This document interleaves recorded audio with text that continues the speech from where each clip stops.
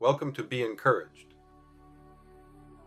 So if they say to you, Behold, he is in the wilderness, do not go out.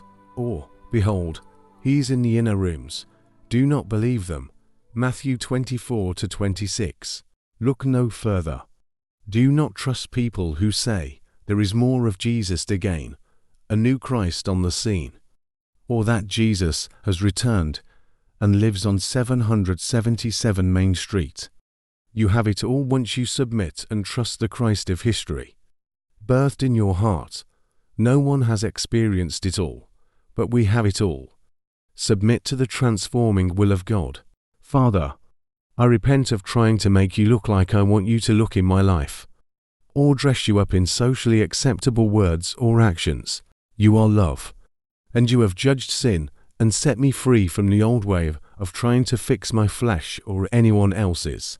You override the desires of the flesh without my help. As we wrap up Be Encouraged, remember to visit us frequently for more explorations of the New Testament.